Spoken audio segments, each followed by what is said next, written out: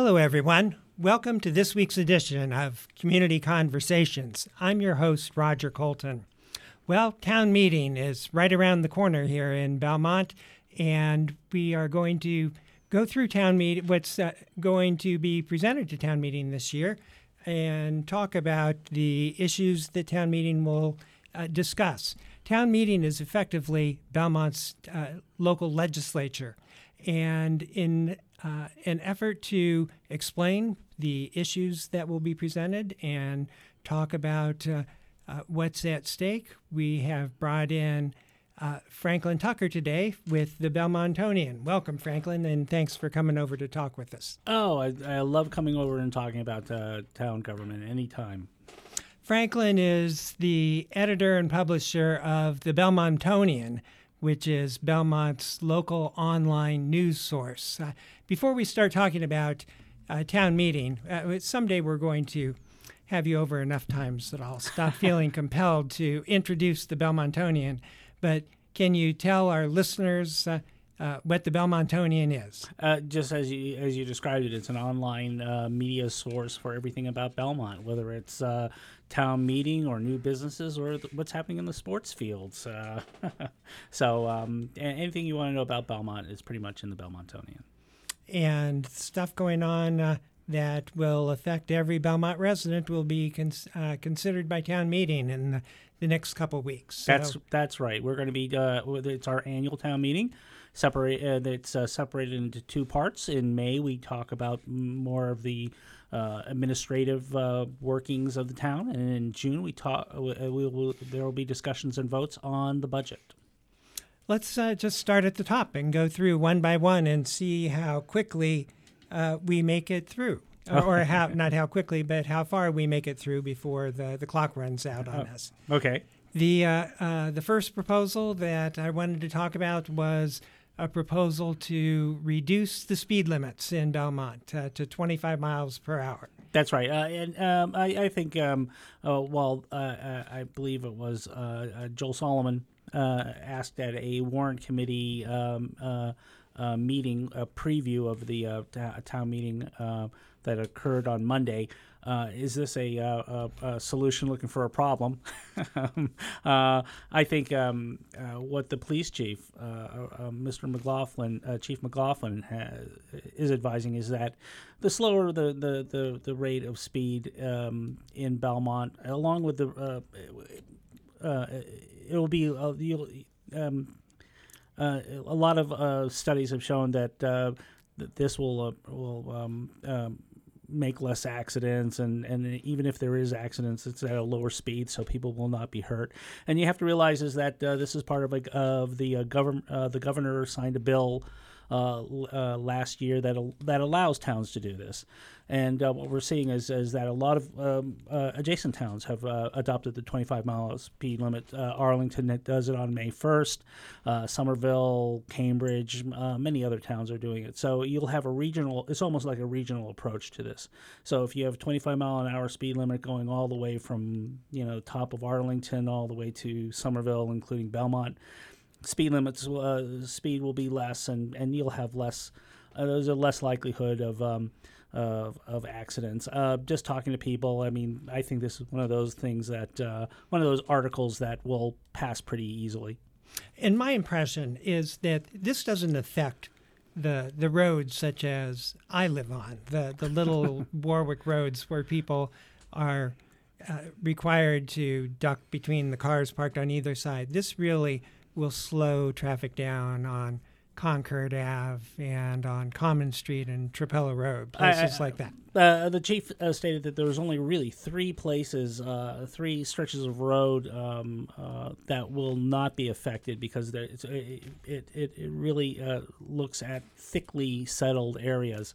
And I guess there's portions of roads such as Winter that goes from the Arlington line or Route 2 to Concord Avenue and Long Mill Street. Those are the areas that will have a higher speed limit. But other than that, no, there's everything in Belmont is pretty much under this thickly settled areas. So to some people in Belmont should be expecting to drive more slowly here after town meeting. Well, I don't know about that, but Well, one of the big issues to come before town meeting this year is what's called the demolition delay bylaw. There is a proposal to extend it and to change it in some ways. oh well, it's more of an updating of the law. I mean, the historic District Commission. the historic district commission, which is proposing this, will basically it's an updating of the homes that are have some real stature, and it will allow well, if you're going to demolish one of these buildings, structures, there's an automatic delay, and it's basically a way of trying to negotiate whether you could save the building or not. It's a pretty straightforward process. Most towns, just like the speed limit, most towns around here have a similar law. Has it produced any thing? Has it produced a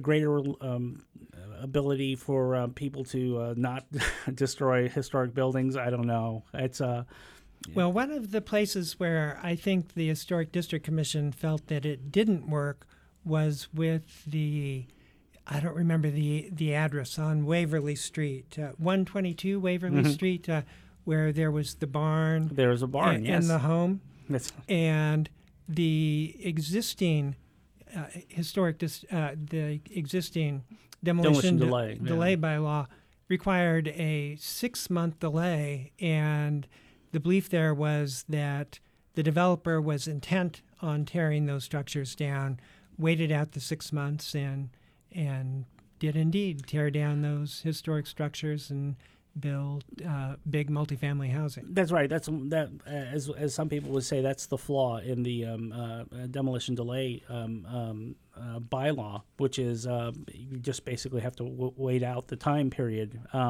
It's not like some laws in Europe, as you see, in England, where there's a demolition delay.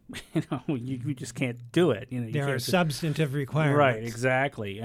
That's not so much here. I think there was a lot. It was a lot of compromise making the demolition delay bylaw, and it's basically a way of trying to help people realize that these are historic structures and maybe not try to destroy them.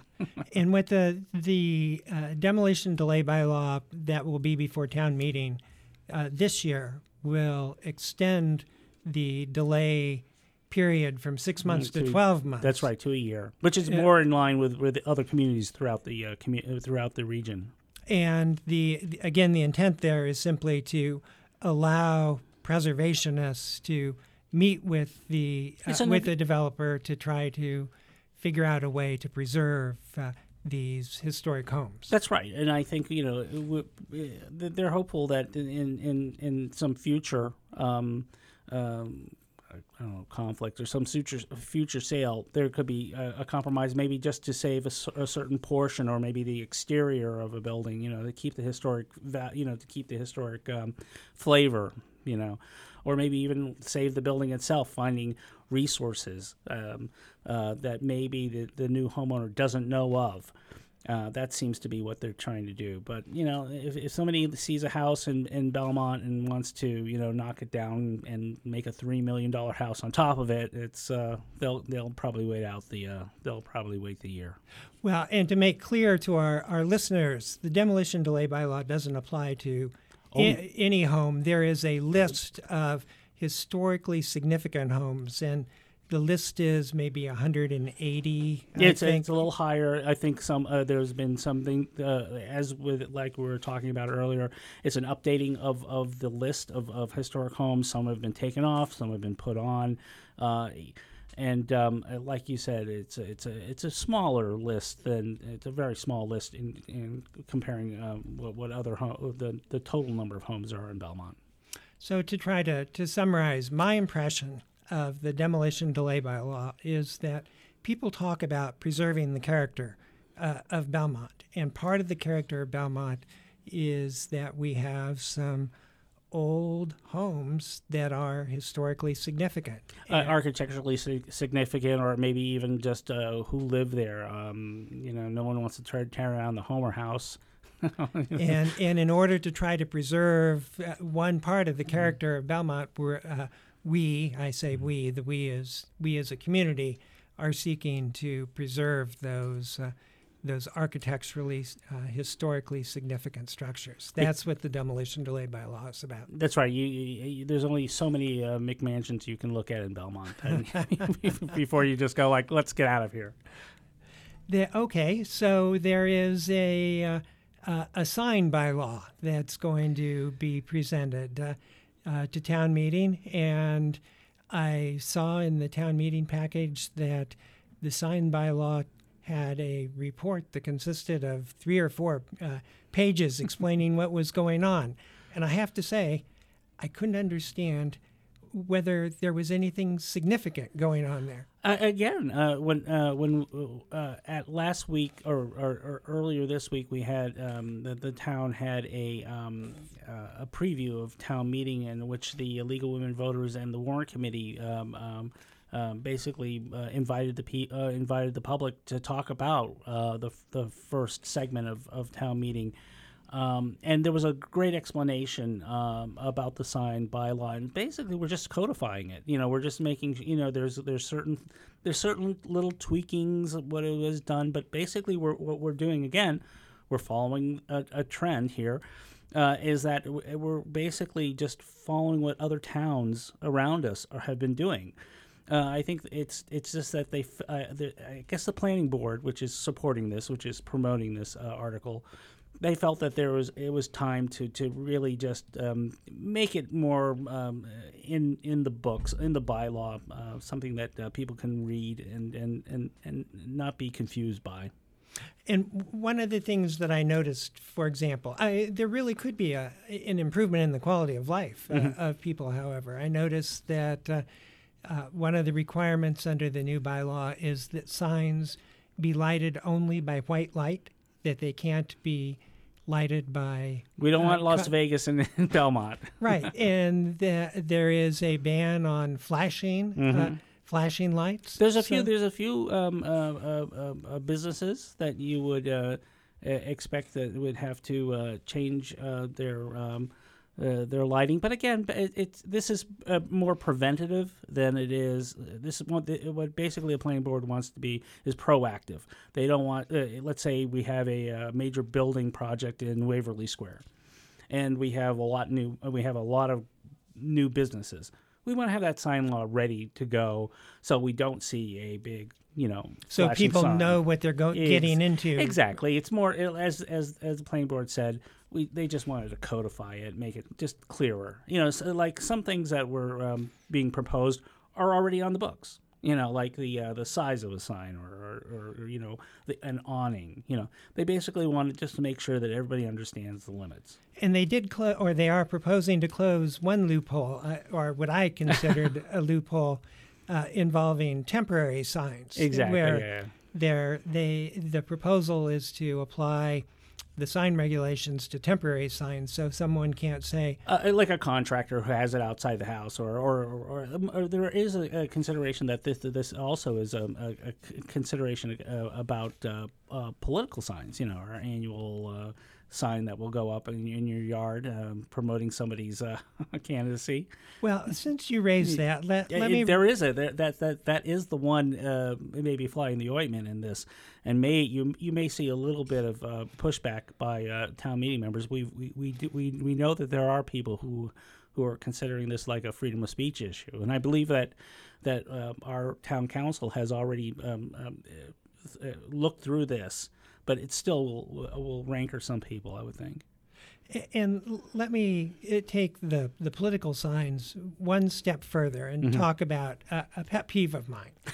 You haven't heard this before, frankly, okay. But it seems to me that just in the last couple of years, and I'm not sure whether it's 2 years or 5 years, there has been a proliferation of the signboard signs at, for example, in Cushing Square, and along Concord Ave, and at least in Cushing Square, which I go through on a daily basis, it seems as though signboards make it difficult to see at times. But this sign bylaw would not extend to that because they're not signs associated with the business. Exactly. I mean, most of those signs that you're talking about are for nonprofits. It's school or an event that's happening. They're very limited in their view. Or one of the big placard signs that we see is vote on Monday. Vote on Monday. Yes, from 7 to 8. Right. Exactly. Yes. Belmont votes today. Exactly. Well, one article that is going to be before town meeting is to impose a temporary moratorium on marijuana dispensaries. And my impression is that this is simply reacting to the state, which has slowed down the process at the state level, and therefore the town doesn't need to move as quickly. But ultimately, the town of Belmont, like every other place, will need to adopt marijuana regulations. That's right. We are simply following what the state is doing. We don't. I believe it is 6 months. The moratorium will be extended to. I believe it's June 30th of 2018. But before that time, the town will have to decide whether it wants to opt out of allowing marijuana to be sold in town. I don't know if that's something that people want. I mean, the actual question actually passed pretty substantially in Belmont. I think it was 60-40 or something like that. And I think the Board of Health has indicated that the Board of Health is responsible for promulgating local regulations, and they have said... Well, it'll be Planning Board and the Board of Health. Okay. And the Board of Health, anyway, has said that they will honor the voters of Belmont that voted in favor of legalizing marijuana. So they will allow marijuana dispensaries somewhere. That's right, and then it'll be up to the planning board to decide. Just like any like a liquor. Many people are pointing out that that we should follow what the liquor laws are in town, where you can buy retail alcohol. A certain yardage away from a school, and it has to have a certain signage. Again, signage. But we will now have a much longer period of time to really think this out and decide. To summarize, the article regarding marijuana dispensaries doesn't resolve the issue. It simply kicks the issue, and that sounds pejorative, and I don't mean it to, but it delays consideration of the issue. But the delay is really because the process at the state has slowed down. So Belmont is in step with the state when the state acts, and the town knows the rules of the game, if you will. Exactly. The town will be able to act as well. That's right. That's my impression of this article. No, that's exactly what it is. So this article shouldn't be... it's not non-controversial at all. It's basically we're just following what the state is doing, and it allows us more... in fact, it's better for Belmont because it allows more time to really think out, have a really thoughtful process and figure out where you want to put it, or again, whether we opt out, which towns and cities can do. That would require, I believe, as our town council was talking about, whether that will require an actual vote of the town people or town meeting vote. So, but I don't think that will be decided later on. Let's move on then. Okay. If the marijuana dispensaries, the delay anyway, won't be controversial, the next article very well might be controversial, and the next article has to do with the use of Belmont's Community Preservation Act funds. Mm-hmm. The Community Preservation Act, well, why don't I ask you to give a background on the CPA, what's called CPA, well, Community CPA, Preservation. That's the Community Preservation Act, but now because that passed, I believe it was in 2014, Paul Solomon, former selectman, requested that we pass a CPA, and now we have a Community Preservation Committee.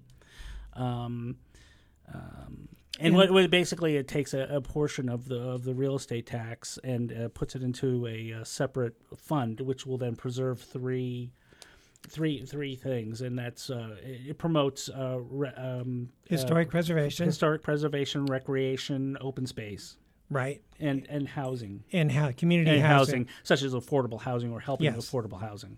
Yes. And there are specific projects then that are presented to town meeting. The projects go through basically what is a competitive process with this the CPA committee. That's right. The CPA basically you have this funding from a real estate tax, a portion of the real estate tax or real estate sale. And then the state also ponies up maybe 30%, 40% of that of the budget, and it comes out to about $1.3 to $2 million a year that's available in the pot. Now, and we don't have to spend that all every year. You don't have to spend it at all. You can go a year without spending it, and it basically what it is, like as you said, it's a very competitive process. And what in Belmont, what it is that people or the Board of Selectmen or a governmental agency will ask for that money for very specific causes, like recreation. We're fixing up the tennis courts, And one of my impressions is that, well, it's not simply my impression, but as I remember, the Capital Budget Committee last year told town meeting, I believe the chair of the Capital Budget Committee said, Anne Marie Mahoney said that one advantage of the CPA is that it will fund projects that would never, ever get high enough in the list of priorities to make it into the regular capital budget. Exactly. I mean, it's a great little source for people who want to do specific things. The Capital Budget Committee has a lot on their in their menu.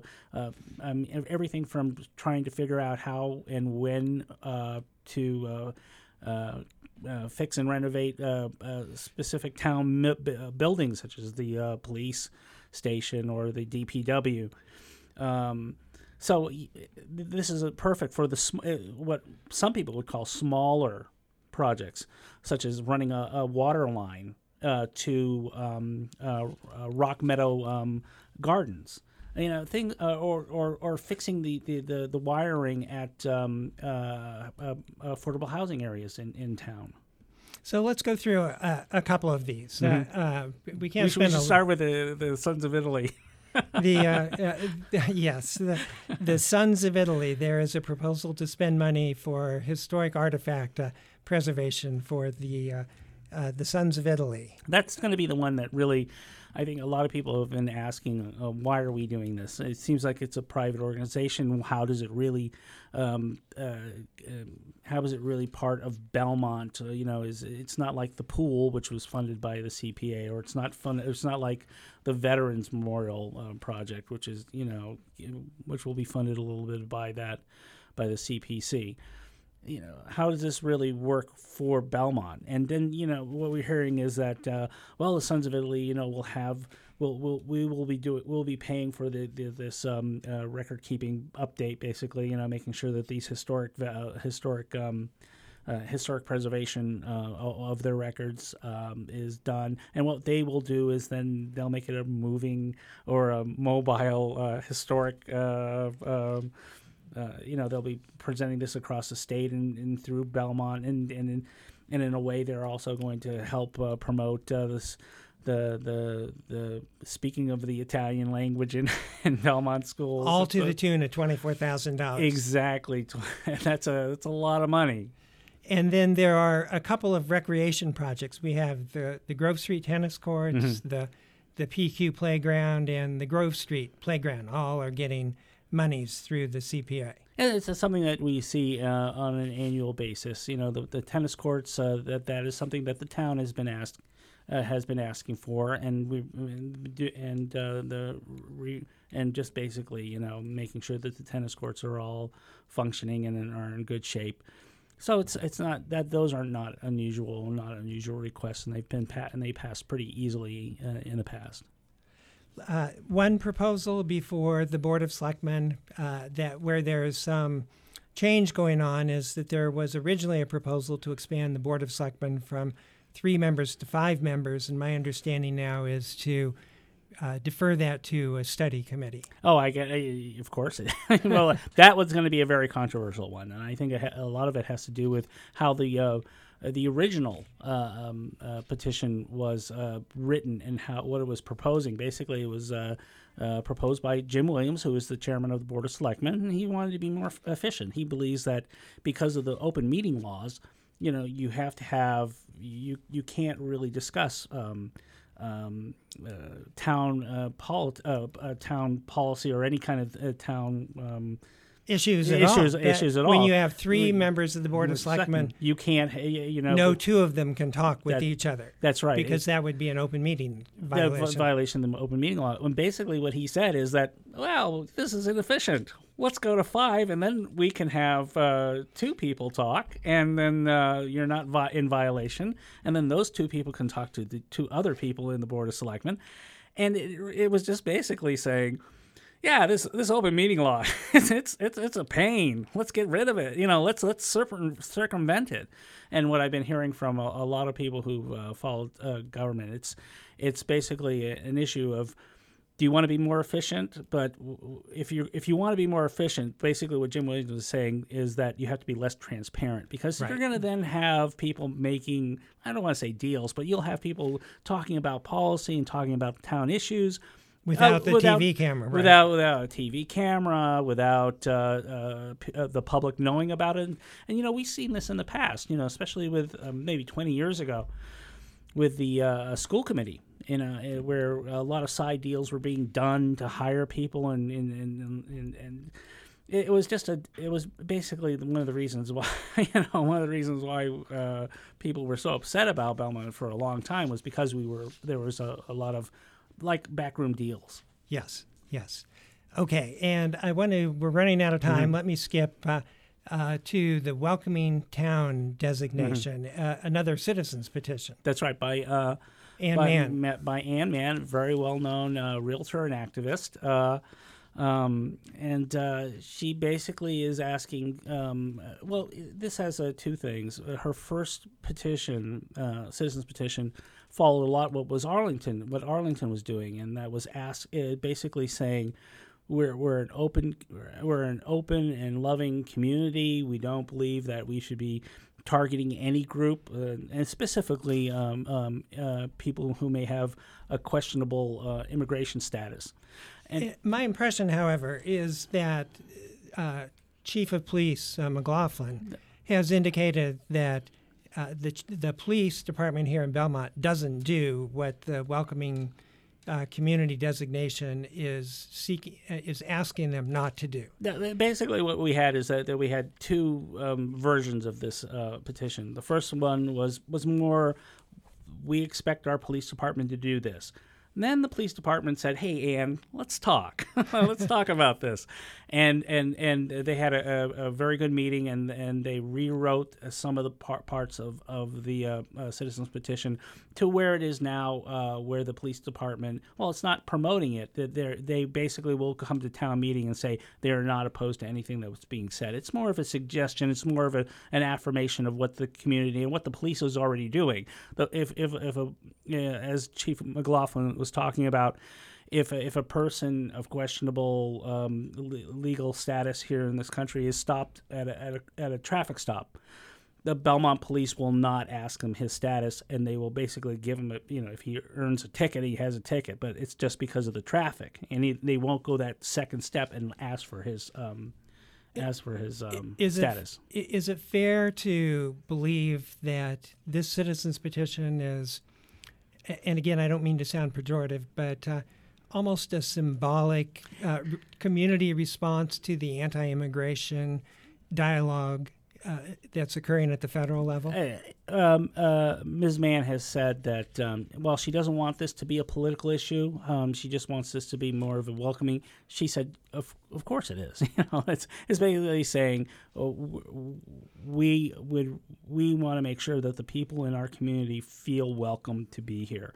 They don't have to worry about the local police coming in and knocking on their door or stopping them at a red light, and targeting them. That's basically what it is. It is symbolic, but it's also was just an affirmation of what Of this our community right, values. exactly. Well, we're out of time. How did this happen? There are other articles that will be before town meeting. The town budget will come before town meeting in June, and perhaps we could get you back before then to talk about the town budget. There's always interesting stuff. We can talk about the town budget, and we can also do a little bit of post-game analysis of what town meeting has basically done. That's great. We've been talking to Franklin Tucker. Franklin is the editor and publisher of the Belmontonian. The Belmontonian is Belmont's local online source of what I call micro news. It is Belmont hyper-local, Belmont-specific news. Thanks again for coming over. It's always great fun to have you here. Hopefully our listeners will have a better idea of what is on the agenda for town meeting starting next week. Sounds great. Thank you very much, Roger. I want to thank our listeners for tuning in today. You can access Community Conversations online at the Belmont Media Center website by searching for the BMC Podcast Network, and you can download us from iTunes by searching for the BMC Podcast Network. This is your host, Roger Colton. Thank you for listening to Community Conversations. I'll talk to you again in 2 weeks.